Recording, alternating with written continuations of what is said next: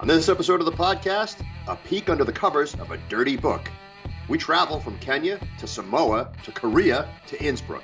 And Jared's dream of meeting a professional model finally comes true. Spoiler alert, it's a dude. I'm Jared Nichols. I'm Paul Tulin. And this is the best pandemic ever. Well, hello everybody, and welcome to another fantastic, life-changing episode of the Best Pandemic Ever podcast with Paul Tulin. See, you thought I was going to try and jack up your name again, but I didn't. You thought I was going to interrupt you again. I did, and I wanted to throw you for a loop. So we like to play mind games on this show, and it's usually just me and Paul trying to throw each other off. So, pandemic, right? You don't have very many friends, so you go with what you got.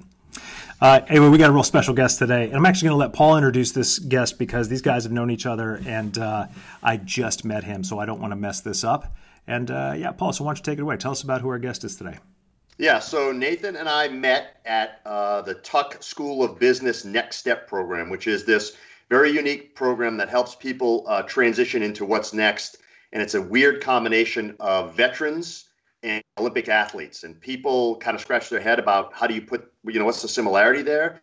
But the reality is you have two groups of people who have been singularly focused on, one thing for a very long time. And as it comes to a conclusion, they're all asking themselves, well, what do I do next? So that's how we met.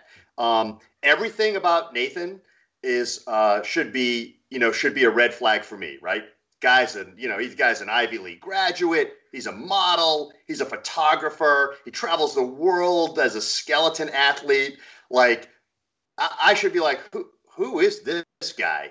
But immediately when we met up there, we just kind of hit it off because he's just such a good guy.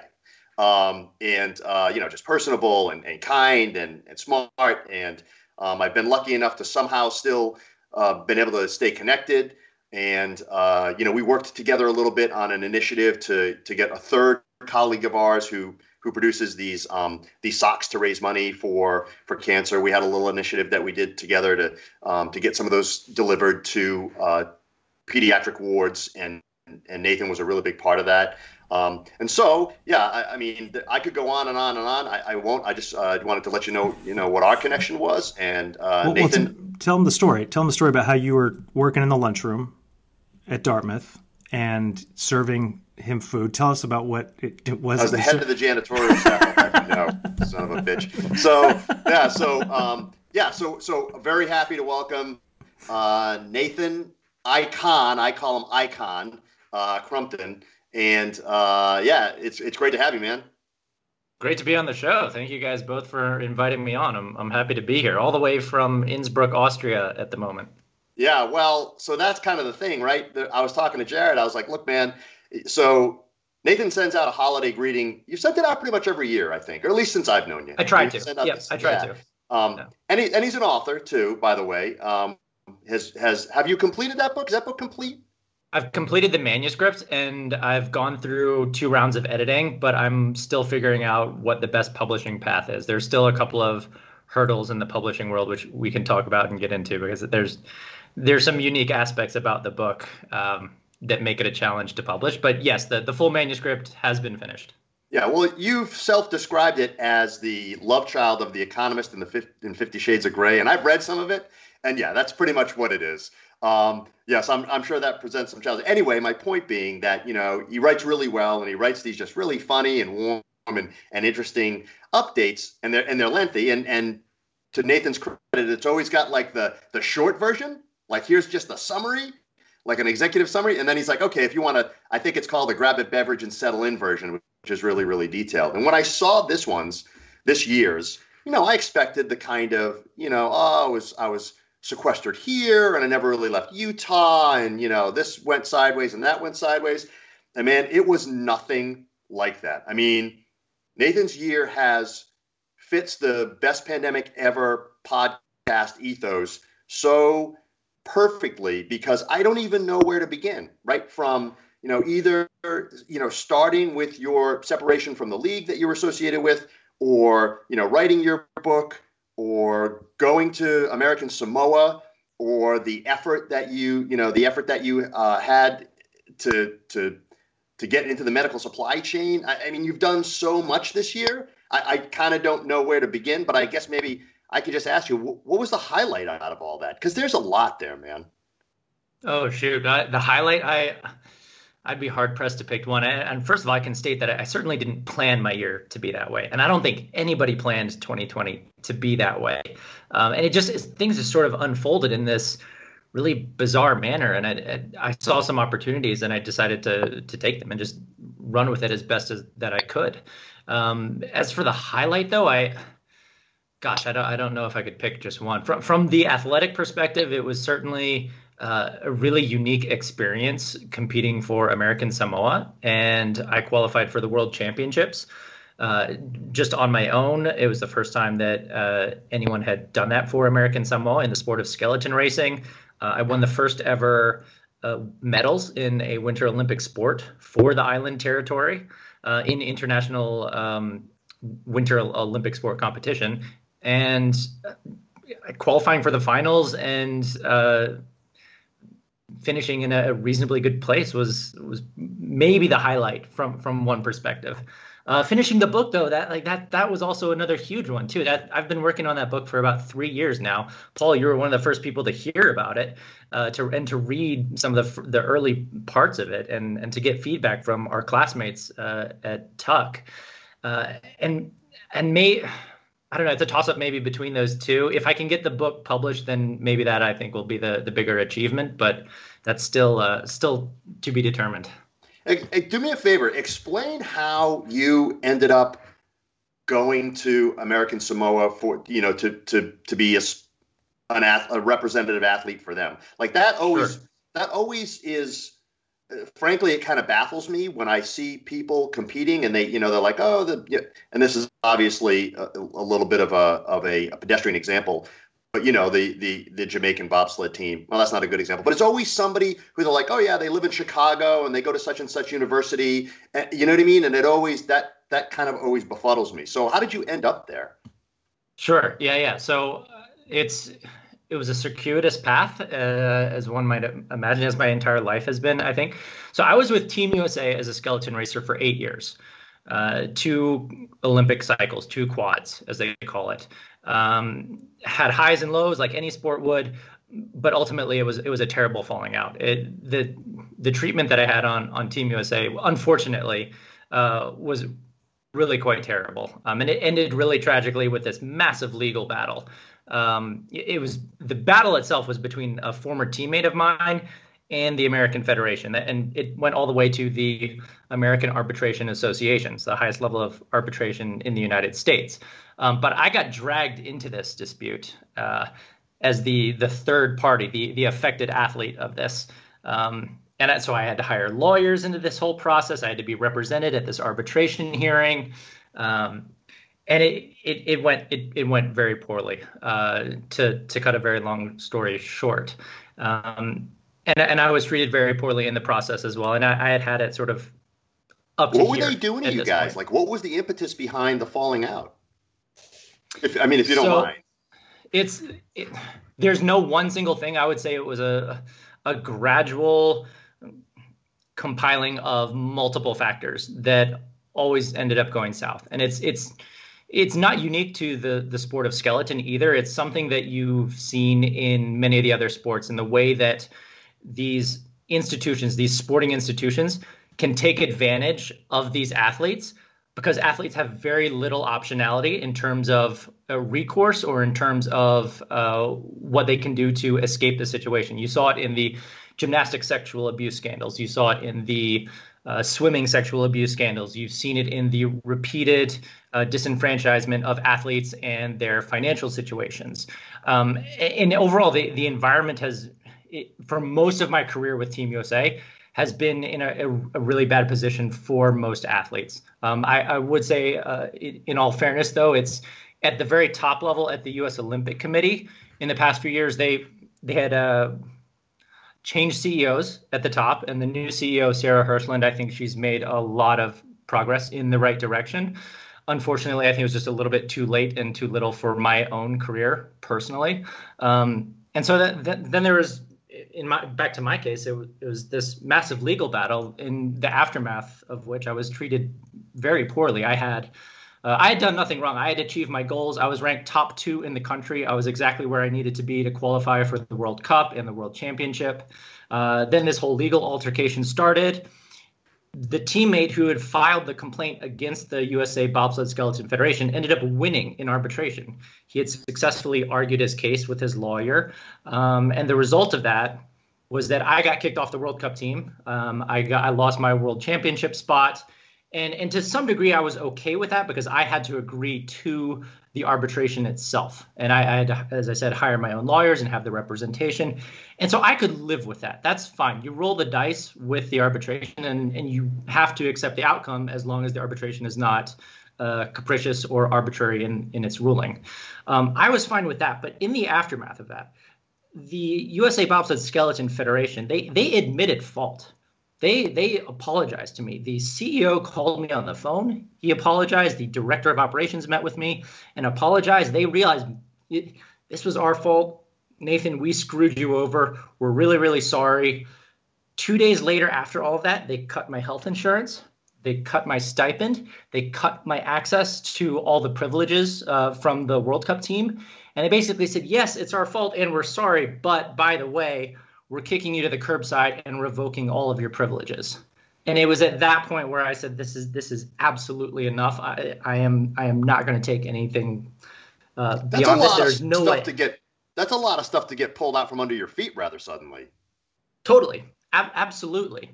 And the other point was there is precedent that if for some reason you don't meet that bar of being in the top 3 by the end of the season, there is ample precedent within the federation that you're given a 6-month extension on all those privileges to re-earn your spot. And it happened to Kyle Tress, who's a USA Olympian, to Katie Eulander, a USA Olympian, to Annie O'Shea, a longtime teammate of mine. They were given that 6-month extension on all those privileges when they hadn't met one of the standards. And for some reason, for the first time, when I didn't meet the standard, I was denied all of those the extensions and the privileges, even though I had actually done my job and I had met the standards and I had fulfilled my end of the bargain. And that was the final straw for me, where I said, there's absolutely no way I'm tolerating this.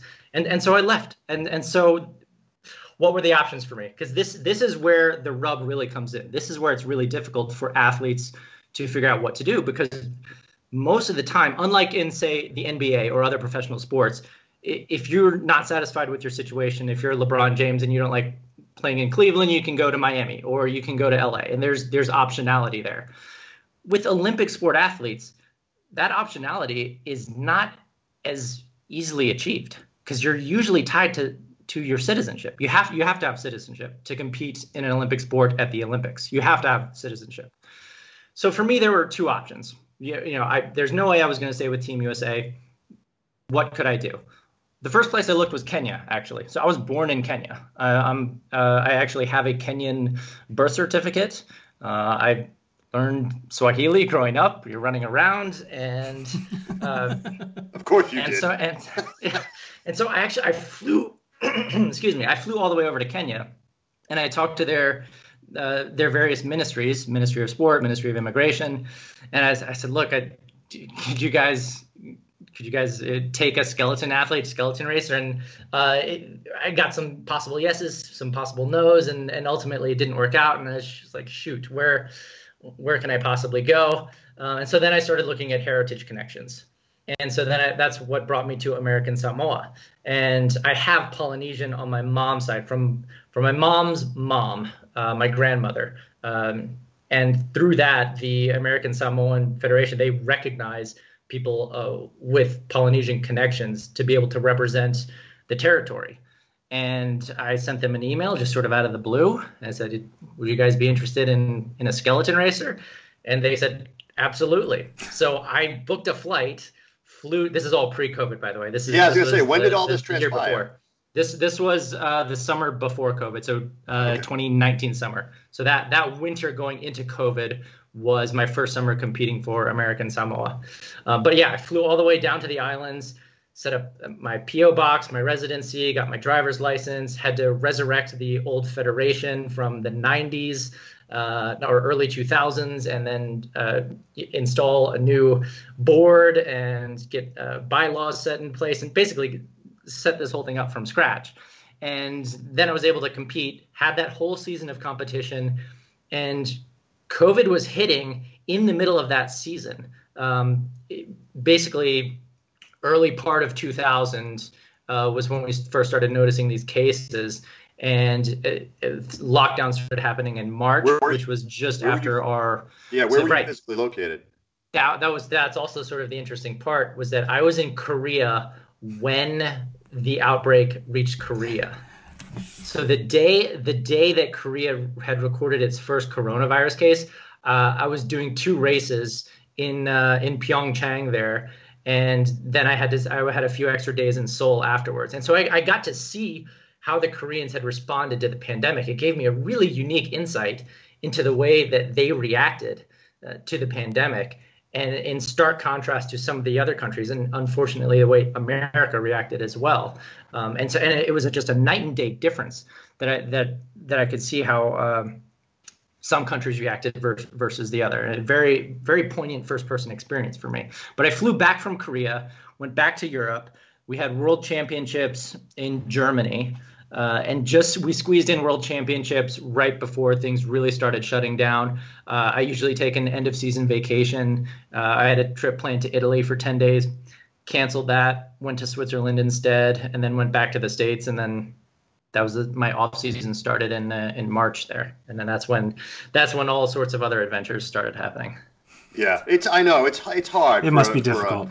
Yeah, it's hard for a model who has to cancel his trip to Italy to go to Switzerland. I get Definitely. It. I feel it. I feel you. Yeah. And I'm sure everybody listening to this podcast is like, yeah, I totally relate. I can completely. I remember that one time I had something like that. So you came back, and then you fell headlong into this, this medical supply chain involvement.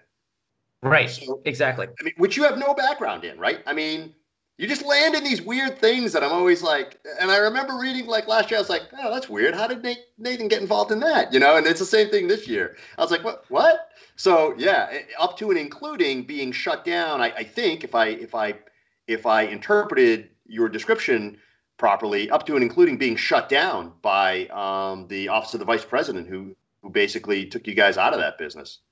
It was a combination, their intervention as well as what effectively ended up being market failure. I would actually say market failure was a larger reason, and that it was at the point where the government had to intervene, that the problems were too entrenched. But just to rewind the tape a little bit to make it a more seamless chronology here. So I'd gotten back to the United States in March, and that's when everything started shutting down, and everyone, I think, started to realize that everything was hitting the fan, and this was going to be a pretty serious problem. This was not like pandemics of the past, and this was going to be a really big deal. And to answer your earlier comment, or to respond to your comment, I don't have background in medical dealings or import and export, other than to say that 2 of my skeleton sponsors are in the medical device business. I was going to ask you if that was your connection into that, but maybe not yet. So it's I ended up consulting with my sponsor because she's been doing medical devices for years now. So she runs Next Medical Products out of New Jersey. And then they've got another business out of Salt Lake City called Bloxer. And so they make some actually really cool stuff. Next makes a sonogram gel.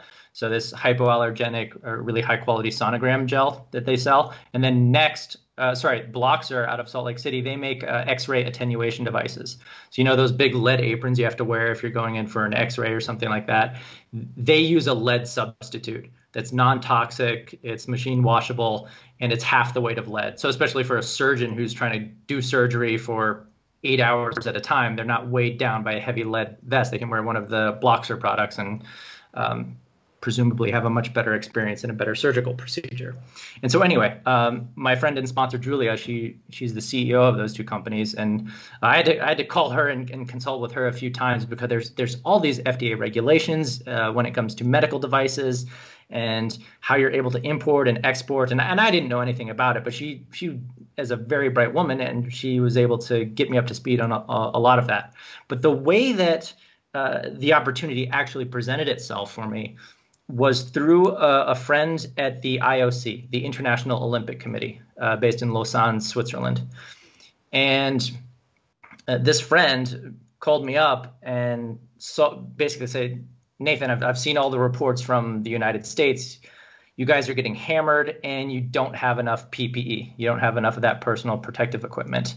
You'd see these surgeons that are wearing ski goggles or wearing raincoats because they didn't have enough PPE to treat all these COVID patients. And so this friend, he said, look, I've got this contact. A good buddy of mine runs this medical device company, and they've got all these suppliers in China. And they've got this line for tens of millions of masks that we can try and get routed to the US. And he just straight up asked me, do you have any buyers? Do you know who would be willing to buy all this PPE? I said, I don't, but give me 48 hours and I'll see if I can find anybody. And so what I did was I ended up hitting up the Princeton alumni message boards. So I was very fortunate to have gone to Princeton for my undergraduate education. The Princeton alumni community is really strong, and they've got these great connections, and it's a very supporting network of people. And so I hit up the message boards for the Princeton alumni group and asked, look, I've got this potential supply line of tens of millions of masks, surgical grade masks for the US. These are the kind of the prices that they're looking at. Do you guys know anyone who would buy them? And within minutes, I had a flood of emails from all over the country saying, yes, we need masks. There's a shortage of PPE. Can you get gloves? Can you get all this other stuff? And so I just assembled a giant spreadsheet.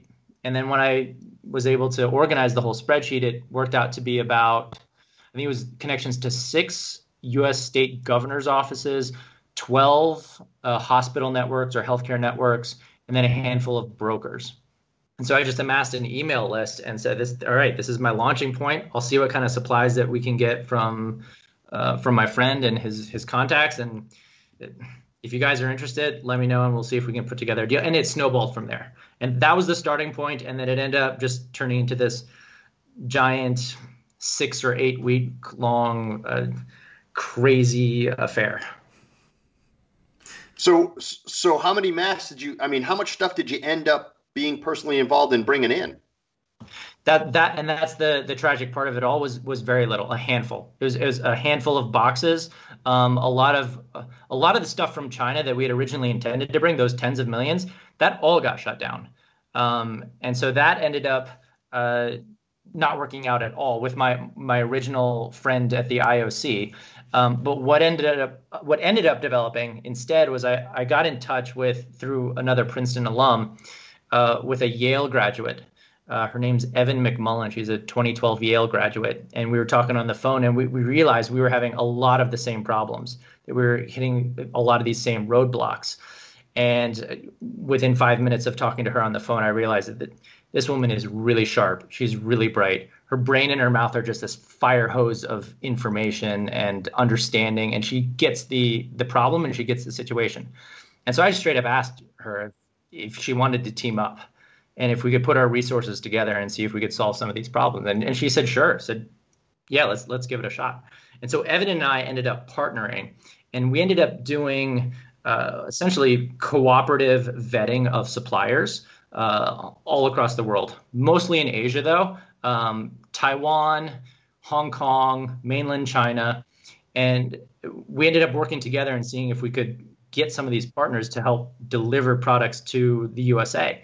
And one of the big issues that came up really quickly was that there was a ton of fraud in the market, that people were just fundamentally dishonest and giving a bunch of bogus stuff. And so we had to come up with this rubric for how we were going to verify that the suppliers were legit.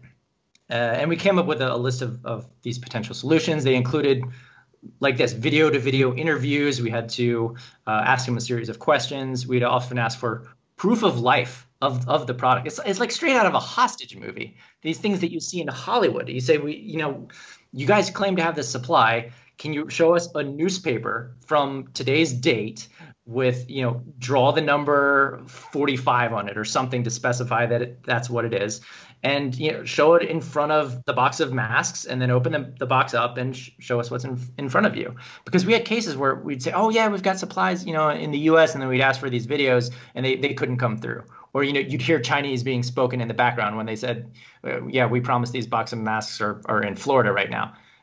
There's not a ton of native Chinese speakers in Florida. And so we saw very quickly that there was fraud, and that there was going to be a lot of challenges in this process. And so, yeah, we teamed up, and a lot of our work was vetting. And so we ended up getting what I thought was a pretty good line of suppliers.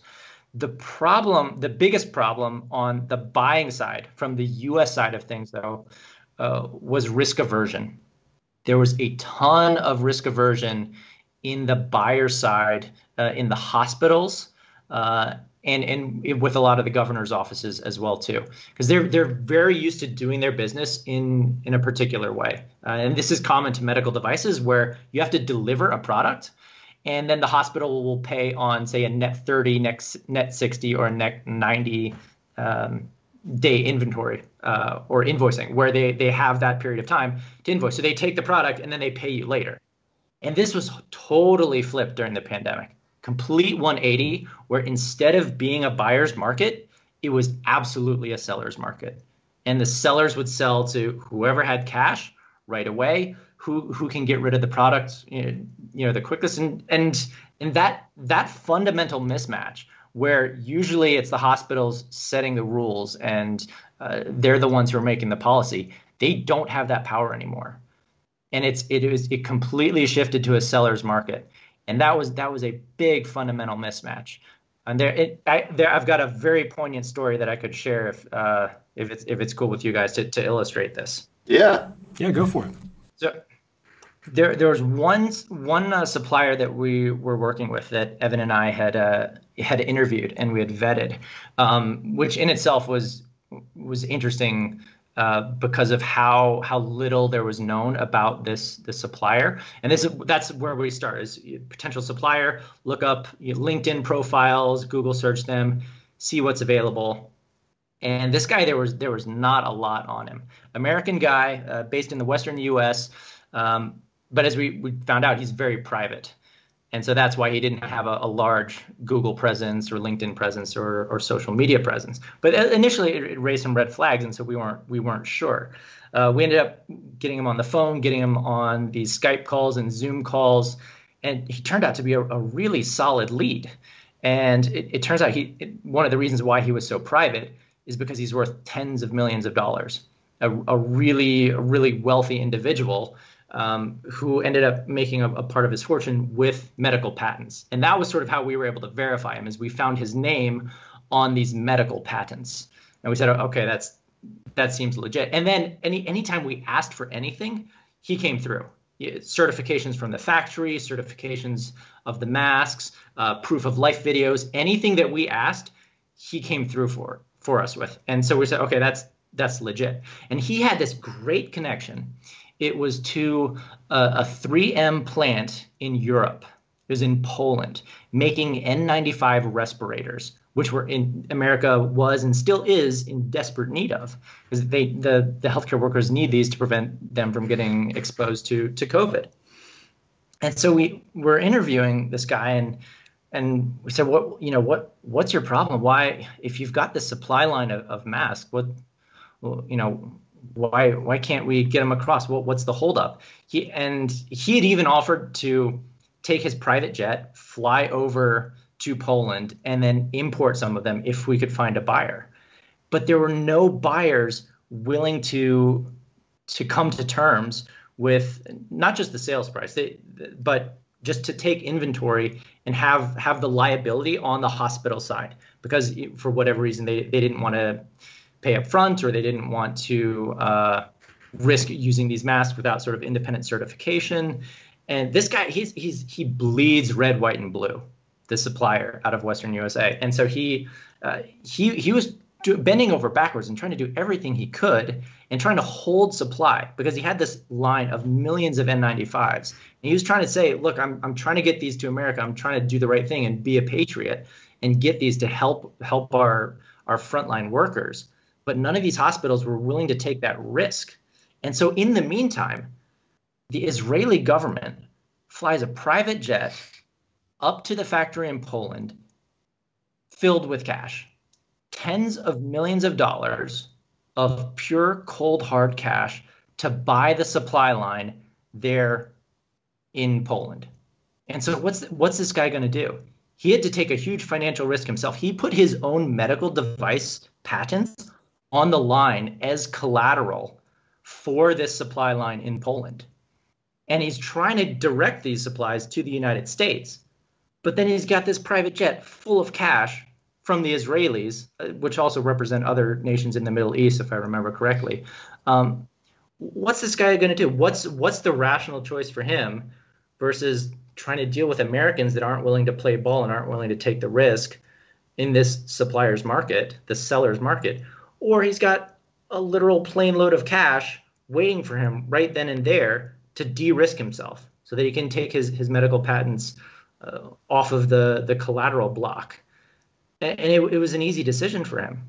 And I certainly can't blame him, because he wanted to do everything right for the USA and to get those supplies over. But it's at some point, the way the incentive structure has been built and the way writ large the American medical system has been working, it creates market failures. And that was a prime example of a market failure in the U.S. healthcare system that has prevented PPE from getting to the people that need it most, and which is why we have had this absurd death rate. One of the many reasons why. But it gave me a very intimate and very up close look at why we're in this pandemic and why it's such a catastrophic pandemic, specifically for the USA. If you remember, I was in Korea at the Korean outbreak and saw their response. And then I got back to the States and saw the United States' response. And it's mind-blowing how different it was and how well the Koreans have handled it, where they've had a death rate of, as of today, 2 people per 100,000 citizens. Whereas the United States were languishing with over 112 deaths per 100,000 citizens. That's a 5,600% difference when they both had the first recorded COVID case on the exact same day. To me, it's mind-blowing. It's sad. It's tragic. And it was so frustrating, too, having to do all this work and organizing all this this effort and this partnerships and trying to help the situation and meeting so much resistance. Yeah, Nathan, what I'm curious about is that's a very eye-opening story for sure. But the risk aversion on the side of the buyers or potential buyers, the hospitals, what would you say was the major source of risk aversion for them? Was it just the regulatory system, the red tape, everything that they had, all the hoops they had to jump through without any real strong guarantee? What did you identify as being maybe, and I know there's multiple parts, it's a complex issue, but what would you identify as being the one common hang-up that slowed everything down in the supply chain in a time where common sense didn't really prevail, which happens sadly quite a bit? Right. And so you're right. There's a lot of factors involved, but the number one that I would put above all was liability for getting sued. Yep. That would have been number one. Yeah. And that's why. So in some cases, I didn't deal directly with hospitals. I was dealing with brokers. Mm-hmm. And so the brokers, if the brokers were going to finish a deal where they would say they would be representative of a bunch of hospitals or a hospital network, the broker themselves would say, I love this deal. I love that you've got all these N95 respirators available. I need to see a sample and I need to have an independent lab testing of it. Yeah. That way they could cover their own butt in case things went wrong. And they could say, look, I've got the certification this isn't on me, this is on someone else. Hospitals, they would say the exact same thing. If they were to get a bunch of these masks, and if for some reason the masks turned out to be faulty, which did happen, there were fraudulent deliveries of masks. Yeah. And so there's this one case where we were talking with the one supplier and the medical patent holder in the Western U.S. who had the Poland contract. He had tried donating a bunch of masks to a hospital, and the hospital threw the masks away. They wouldn't use them because they said, we can't take the risk on ourselves that these masks aren't as advertised. We can't verify through independent labs that they have the filtration rate that you're advertising here. And because we can't verify it, we don't want to take the risk of getting sued in case something goes wrong. So we're just going to toss them. Yeah. And so they took all these masks and they threw them in a dumpster. And it's hard. Yeah. The irony of the irony that the majority of citizens are now using makeshift PPE, right? In any manner of construction, from some bedazzled bullshit that they got at the parking lot of Walmart, or something that is now, some copper infused something that's being sold online. So that I would venture a guess that well over 50% of the PPE that's in use today has nothing even closely associated with a certification or a validation or even a spit test, And we had a guest on some time ago, buddy of mine, Dylan Costa, who shared with us a story about a funeral that he went to. So they had a death in the family. And he made an interesting observation about how everyone showed up at the funeral. I think either he was talking, maybe Jared, you remember better than I do, but he was talking about the fact that they were all hugging, or maybe he talked about the fact that nobody was really wearing masks as they weren't thinking about it, and how that represented like this threshold. Like there was a threshold upon which people would cross where, they would have a totally different perspective. Like they kind of cast some concerns aside. It is interesting to me that the market didn't cross that threshold. Like the market was able to say, you know what? I'm not going to take that chance. Like it wasn't bad enough for them, for the market to overcome that. Well, to add something to that as well, Nathan, sorry, I think of you as Nate because, Paul just called you Nate behind your back the whole time. So sorry, man, I apologize. But Nathan, you ask Nathan what I was calling you behind your back, you son of a. No, I don't want to know. I don't want to know. I don't want like one of 20 different things, I'm sure. But when you said it was fear of being sued, so I spent 11 years as an insurance broker, long time ago, and in that time, you get a really intimate understanding of how that side of the medical experience works. Both as somebody who's I've never worked for anybody in my entire professional career. So even though I used to sell employee benefits, I've never had employee benefits bought or paid for myself. So I know the experience as an individual having to navigate this market. When people start to try and tackle the problems that we have in healthcare, oftentimes they look at, well, insurance prices are too high. We need to get insurance prices down. We need to focus in on that. And my thinking there, and you've verified this as well, is that that's the wrong place to look. The insurance prices are high because the cost of healthcare is high. And if you want to know why the cost of healthcare is high, it's not because everybody becomes a doctor because they want to drive a Lamborghini. I'm sure some doctors are laughing and saying, I don't make a salary to drive a Lamborghini. But it's because all of the insurance and the protection for liability that they have to buy at the hospital level, the individual physicians, the private practices. The way I like to put it is we live in the United States of litigation.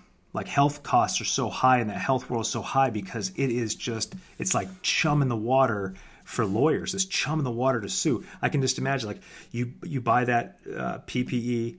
All it takes is one mask out of that entire batch that they can make a case to say that mask failed, and because of that, this person's family died, and because of that, you're out millions of dollars because everybody's going after it, right?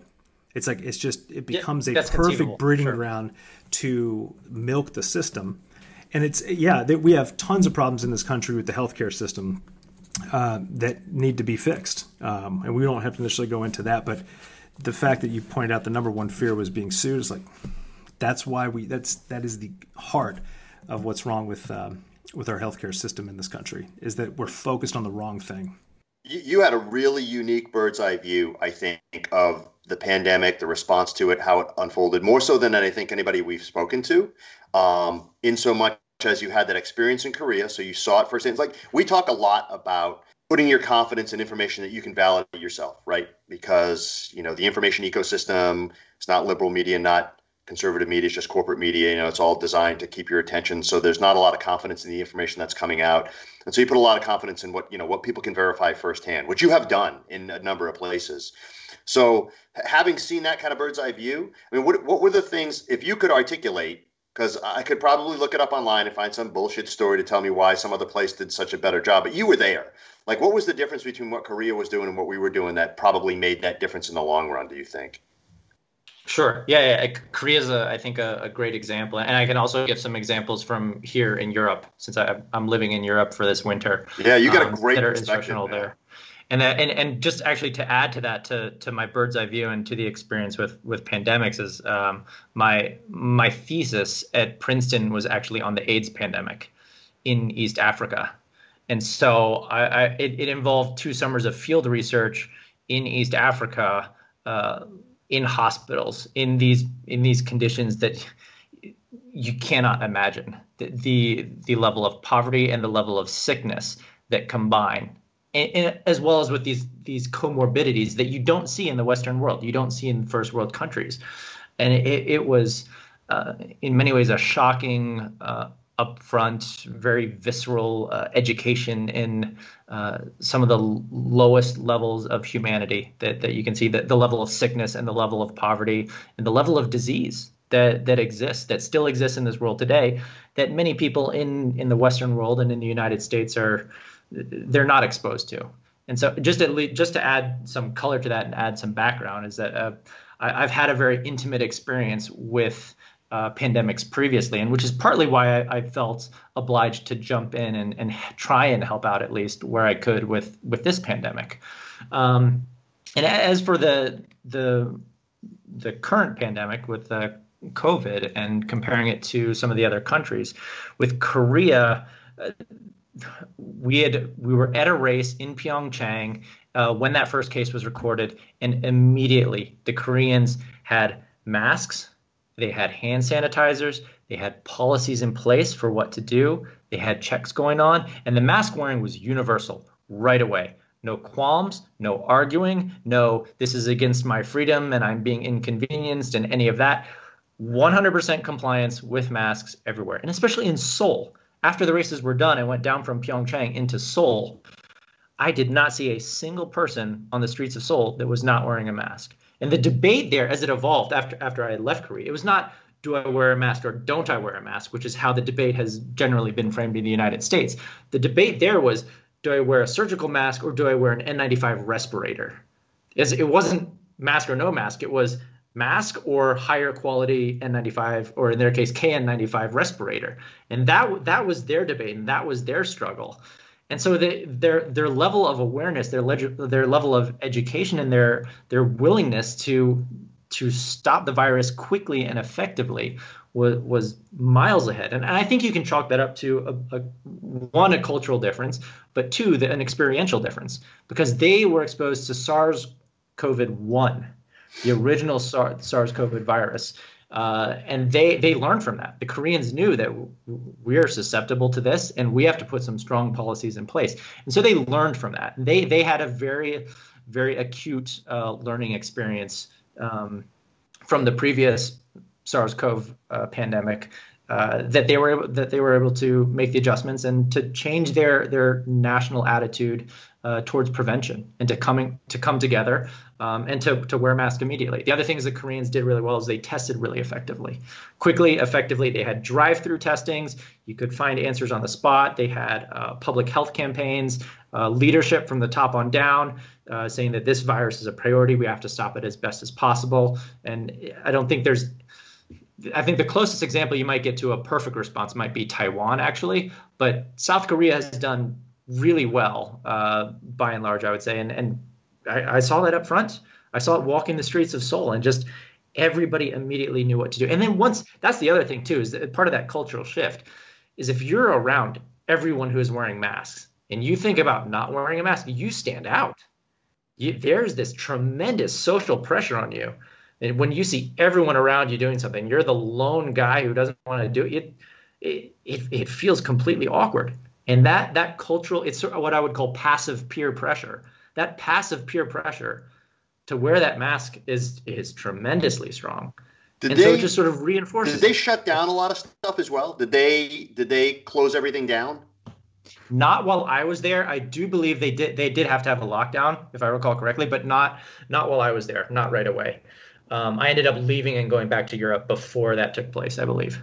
Yeah, as best as I recall. Yeah. Yeah. I mean, and do you think that they had that plan already in place? They just pulled it off the shelf and pulled the trigger on it? Was that a huge part of it, or was it just that they had that memory from the last one and they knew what to do, or was it something that they had prepared for differently? I would say a lot of it was preparation. It was very deliberate preparation. That they knew they had a playbook, and they followed the playbook, and then they made those improvisational adjustments where they needed to, and it worked out. So far it's worked out really well for the Koreans. They've had a spike recently, but it's again better to have a spike later in a pandemic than early on. Well, and this is also go ahead, Nathan. I was just going to say that it's better generally at the outset of a pandemic when you don't know very much about the pathogen or about the clinical response. Basically, you have a really high level of uncertainty and a really low level of knowledge. And then over time, those start to converge and then they sort of invert. And so you've seen that actually in the way the mortality rates, the case mortality rates of this pandemic have presented themselves. Because at the beginning, when you don't know a lot about the treatment, you don't know things like proning can help. You don't know that dexamethasone is a highly effective drug. You have to clamp down harder, and you have to have a really good initial response to stop that while the uncertainty level is high. And when uncertainty is high, by association, risk is high as well. And so then over time, as that uncertainty drops and as your knowledge grows and you figure out what these possible clinical paths are to prevent more deaths, that's when you get to a stage where it's quote unquote safer, or at least it's the risk of mortality is lessened because you have the time and because you have the experience to figure out what works and what doesn't work. And so that was also another critical thing that Korea and some other nations too have realized, that you have to clamp down hard, quickly, and fast at the outset when that uncertainty is high and when the risk is high and when knowledge is low, so that you can invert them over time and have a healthier population, and then resume normalcy to some degree, hopefully down the line, if you did it effectively, the way, say, New Zealand has done it. Well, something else too. I mean, South Korea, like a lot of other first world nations, they have a centralized system for healthcare. They have a national healthcare system. I think that's one of our other big problems here too, is that our healthcare system, for as much as people like to, we have the greatest healthcare system in the world. I'm like, bullshit. We don't. Maybe in certain situations, but the distribution, the management of it is an absolute train wreck. And this pandemic is showing how vulnerable our system is in that regard. And so I think about, because oftentimes people like to say, well, if we just do what Europe did, or if we just do what South Korea did. But no, we don't have the infrastructure or the incentive structure to have things deployed at such a rate, or to be as efficient, because there are far too many hoops and far too many different private just go to one hospital. And when my wife had to have a procedure done, she had to call to verify that all three of the different private providers in the hospital that is in network, that the providers inside of that hospital were also inside of our network. It is an absolute shit show. Absolute shit show. And when you don't have that, you cannot look or model at any other country who has a centralized system and say, well, if we just follow that playbook. Well, you've got to change the whole system to follow that playbook. And that, I think, is where we really come to a head in this country with our healthcare, because it's unsustainable, and we're never going to get on top of this thing if we keep pretending like, we will get on top of it, but what about the next pandemic, right? We'll get on top of it either through herd immunity or through vaccination, but what about the next one that really sucks, that starts picking off young people, that just has 10 times worse than this? Totally. I agree with you on all those accounts, Jared. It's It's kind of a national embarrassment, both the response, in my opinion, to the response to the pandemic, and it exposes the failings of the United States healthcare system in general. And so one of the books, to not go too deep into that topic, but to make a follow-up recommendation if your listeners are interested, one of the books I read during this summer's pandemic was a book called "Which Country Has the Best Healthcare?" Very simple, very straightforward. And it was written by Ezekiel Emanuel. He's an MD and PhD. He's an oncologist and a bioethicist. He's a very well qualified guy to chime in on this. And he wrote what I thought was a good book, a very thorough book, looking at a bunch of different types of healthcare systems in a bunch of different countries, how they did it, where their incentives were, what the payments were like, how do you manage this mysterious good. Healthcare, if you think about it, it's not a normal good. It's not a normal economic good. It doesn't follow the normal supply and demand curves. And it's one that is highly prone to these market failures, not just in the PPE examples that I explained, but in general, healthcare and receiving healthcare is excessively prone to market failures. And most countries realize this, and they create systems that avoid those market failures. But the U.S. has not done as great a job in doing that. And to spoil the ending of the book, I suppose, for you, but it's the author, Dr. Emanuel, he ranked these countries into 4 different tiers: the top tier, second tier, third tier, and then bottom tier. And not surprisingly, in his multi-dimensional, and there's about 22 dimensions of analysis in this 600-page book, the United States is in the lowest tier with China. The U.S. and China share the lowest tier for their healthcare systems out of all the different types of healthcare systems in the modern type 1 developed world global economy type systems that exist. And it thoroughly unsurprising, but also really sad as well too, that America is relegated to that bottom level. But anyway, for your listeners who are interested, I would recommend that book. Which Country Has the Best Healthcare? Exactly. You know how it ends. It's more if you want to see why. It's the methodology behind it, what was a very thorough analysis, because as you mentioned, there's so many factors. There's the litigation, the malpractice, there's access, there's pricing, there's the need, there's in a federalist system, how do you do it? And so by evaluating across about 24 different variables, it makes for a pretty thorough, I'm sure it's imperfect and can be critiqued, but it's a very thorough analysis of different types of healthcare systems. Yeah. What's the field like in Austria now? I mean, what's your day-to-day like? Day-to-day, so Austria is actually in lockdown right now. So it's not the most exciting life, I'd say, right now, but it's people are still able to go to work. It's mainly no socializing, no bars, no restaurants. The Austrian government has come out with 5 different reasons. It's essentially essential reasons that you're allowed to leave your household. And it's, things like going to the grocery store, going to work, going to the doctor, things of that nature. And so I can still get outside. I can still go to work. My work is going to train. So the skeleton track is still open. So I was training today. I took a couple of runs down the skeleton track.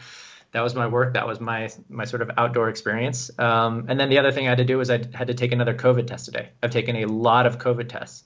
And that's another big difference, I would say, between the United States and Europe, at least Western Europe where I've been, is the testing here is so much faster and so much more efficient. So in the U.S., at least over the summer, before these different modeling jobs, I would have to take a COVID test. I have to prove you're COVID negative before you're allowed on set and before you can, be exposed to other people or the photographers, the clients and whatnot. And getting a test in America, just to go back to the headaches provided by the American healthcare system, it was like pulling teeth in a couple of instances, and just waiting in long lines. I had to go once to try and get tested. There were too many cars. They shut it down. I had to come back the next day. Had to wait in line, and just waiting for results. None of these results came back within their estimated 48-hour timeline. And so it's just this massive headache of just trying to get tested, and getting tested is so critical. I'm sure you've heard it all before. You have to get tested. You have to know if you're positive and if you can possibly pass along this virus, so that you know whether or not you can quarantine or whether or not you can go to work. Here in Austria, I've taken a bunch of tests as well. Every single one comes back in writing, signed by a doctor by the end of the day. I took a COVID test this morning. I had the signed medical document by the doctor in my email inbox before this podcast started. Yeah. That's the level of efficiency that they have. And Austria has offered complete nationwide testing for every single citizen following their last lockdown, so that they know that we can have a very accurate count of how many people have this virus in our country. And the fact that they can do that so quickly, it's such a reassurance, and it gives you it's so much more liberating to have that process. Because now that I have a negative COVID test, I now know that I can travel to Germany and that I'm eligible for my next race. I have to go. I'll have to get tested in Germany once I get there, but the results are instantaneous. Rapid tests have always come back in 20 minutes.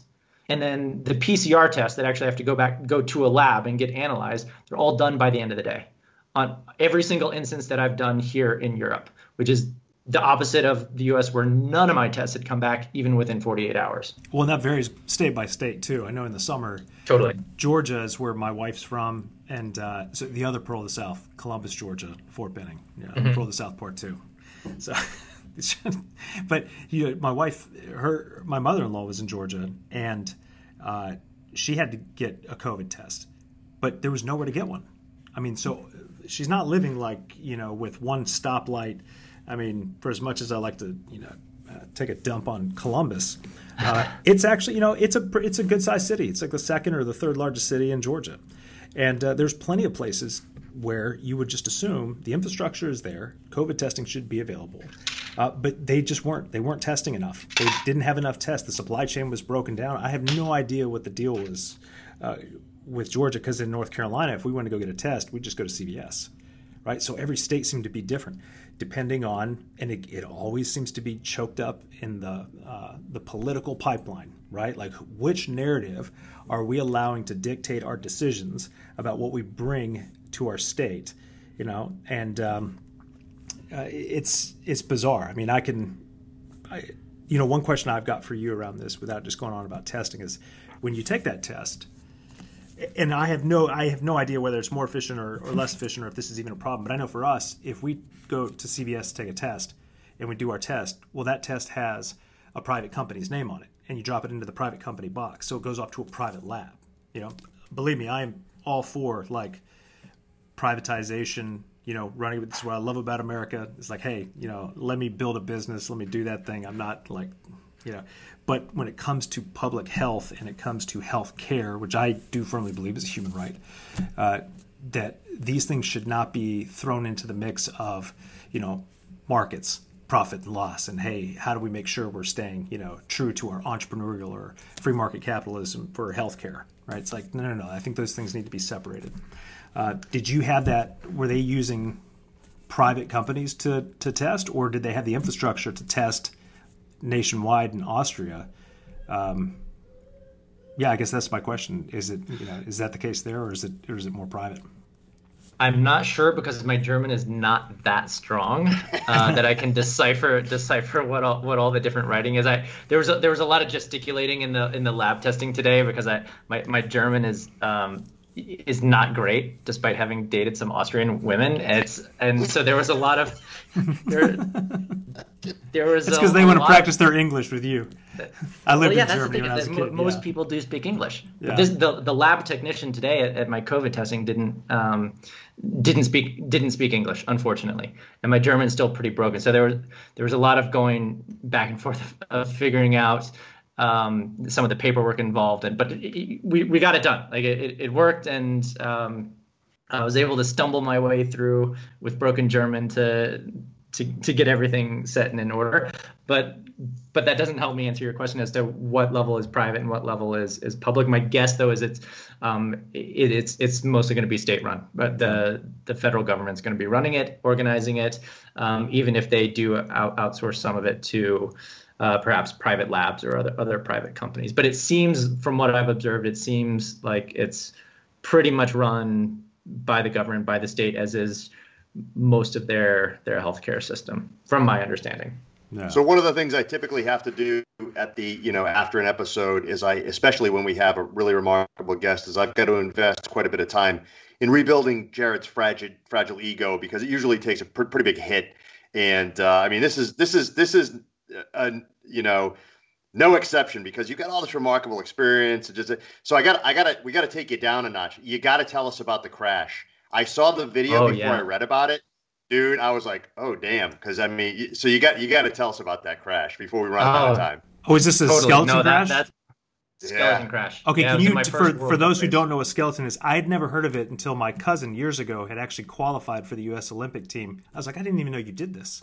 This is the one that we're pretty sure he's in the CIA because he drops off the radar and only uses burner phones. So it's like, and then we find out he's like a competitive skeleton racer and qualified for the U.S. team. It's like, who the hell are you, man? So tell us what skeleton is, because I think a lot of people don't know what it is. Wait, who's your cousin? George Nichols. Your cousin? I'm curious. George Nichols. I don't think I know. This was years ago, like maybe 15 years ago or so. Yeah. So. Okay. So yeah. Anyway, skeleton. It's the Olympics sport, Winter Olympic sport. You push this sled, glorified cafeteria tray looking thing, jump on it, and you slide down an ice chute at 80 miles an hour in a time trial format, trying to be the first across the finish line. Head first. That's important. It's insane. Right. And so I had 2 World Cup races earlier this season here in Austria. And it was the first time in my career, in 10 years of racing, I had actually hit my head on a wall. And it was at it was after the finish line. I actually had a really solid run. And the outrun here is it's really poorly designed, to put it lightly. It doesn't go uphill enough to slow you down with gravity, and then it's not straight enough that you can brake. And so they put these foam mats out, and you hit these foam mats to try and decelerate yourself. And I just hit one of these mats at an awkward angle, and it shot me right into the wall. And so my helmet actually hit the icy concrete wall on the other side, and I was shocked. Luckily, I wasn't hurt. I was fine, but I still got checked out by a doctor. I couldn't complete my second run. I couldn't finish the race. I only got the one heat in, and I luckily just had a little bruise on my head, and no brain damage. Knock on wood, and hopefully the one and only time that I hit my head in this sport. But it was kind of frightening.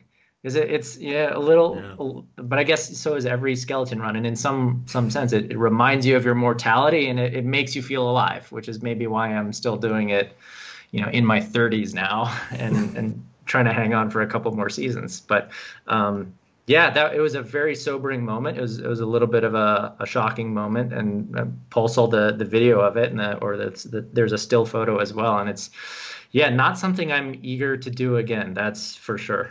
Well, it's like one of those things. It's like when you see who's the I don't remember who's the NASCAR guy who was killed. Was it Richard Petty? Was he killed? He hit. It doesn't matter. Whoever it was hit the wall at like 120 miles an hour. But the crash looked really unremarkable. And so when you heard that someone had been killed, and you're like, oh wow, that was. And so when I saw you do that again, it was at the end of the run.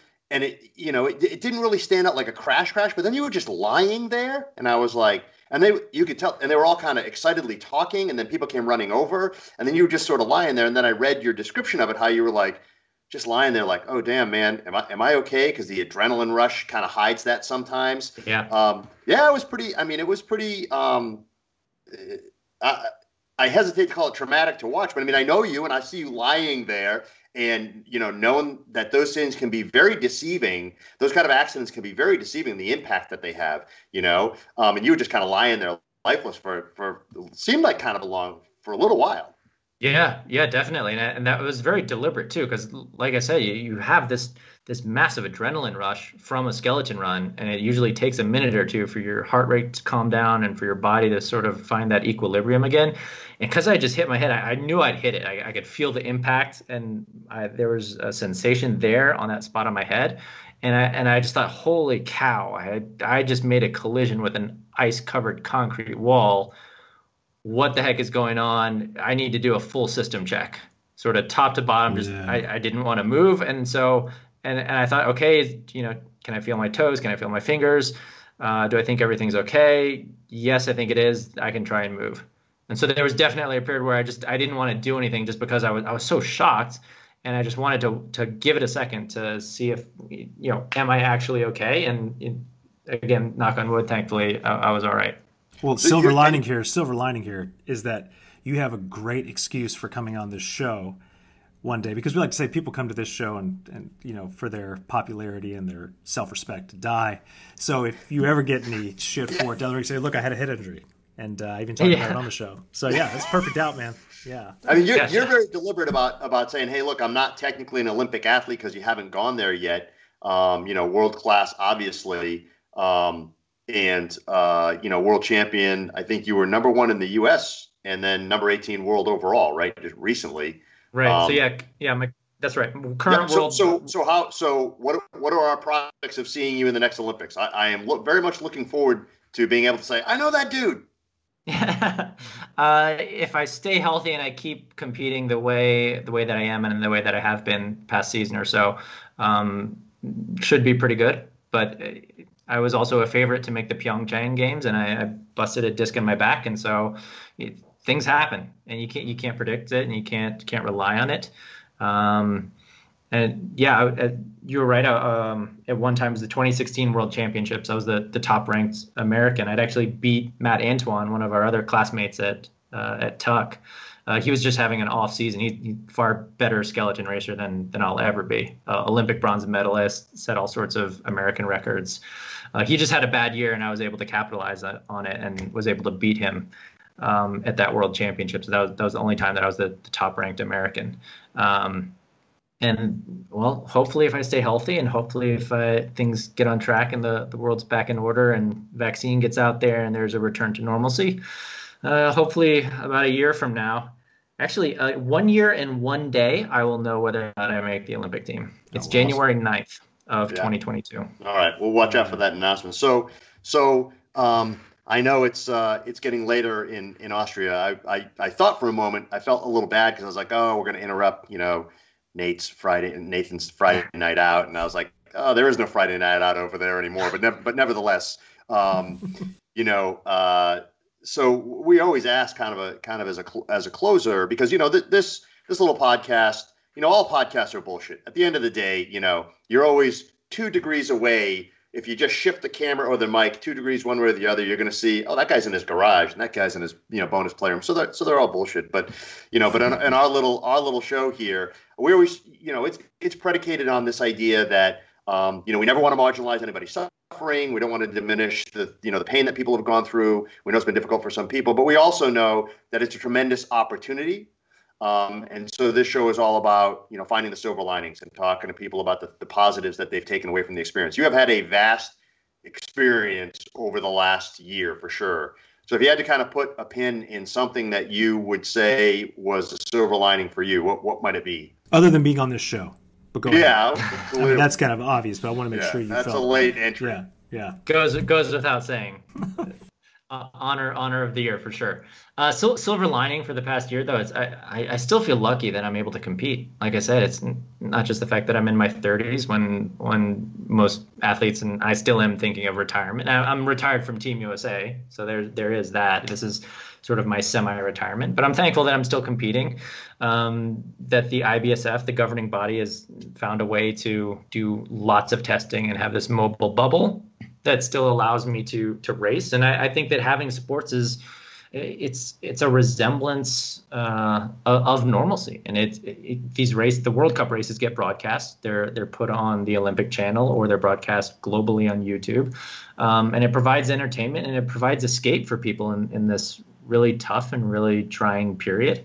And the fact that I can be a part of that and provide some of that, hopefully some of that inspiration and that sense of normalcy and that joy and that thrill that people get from competing at high level elite sports.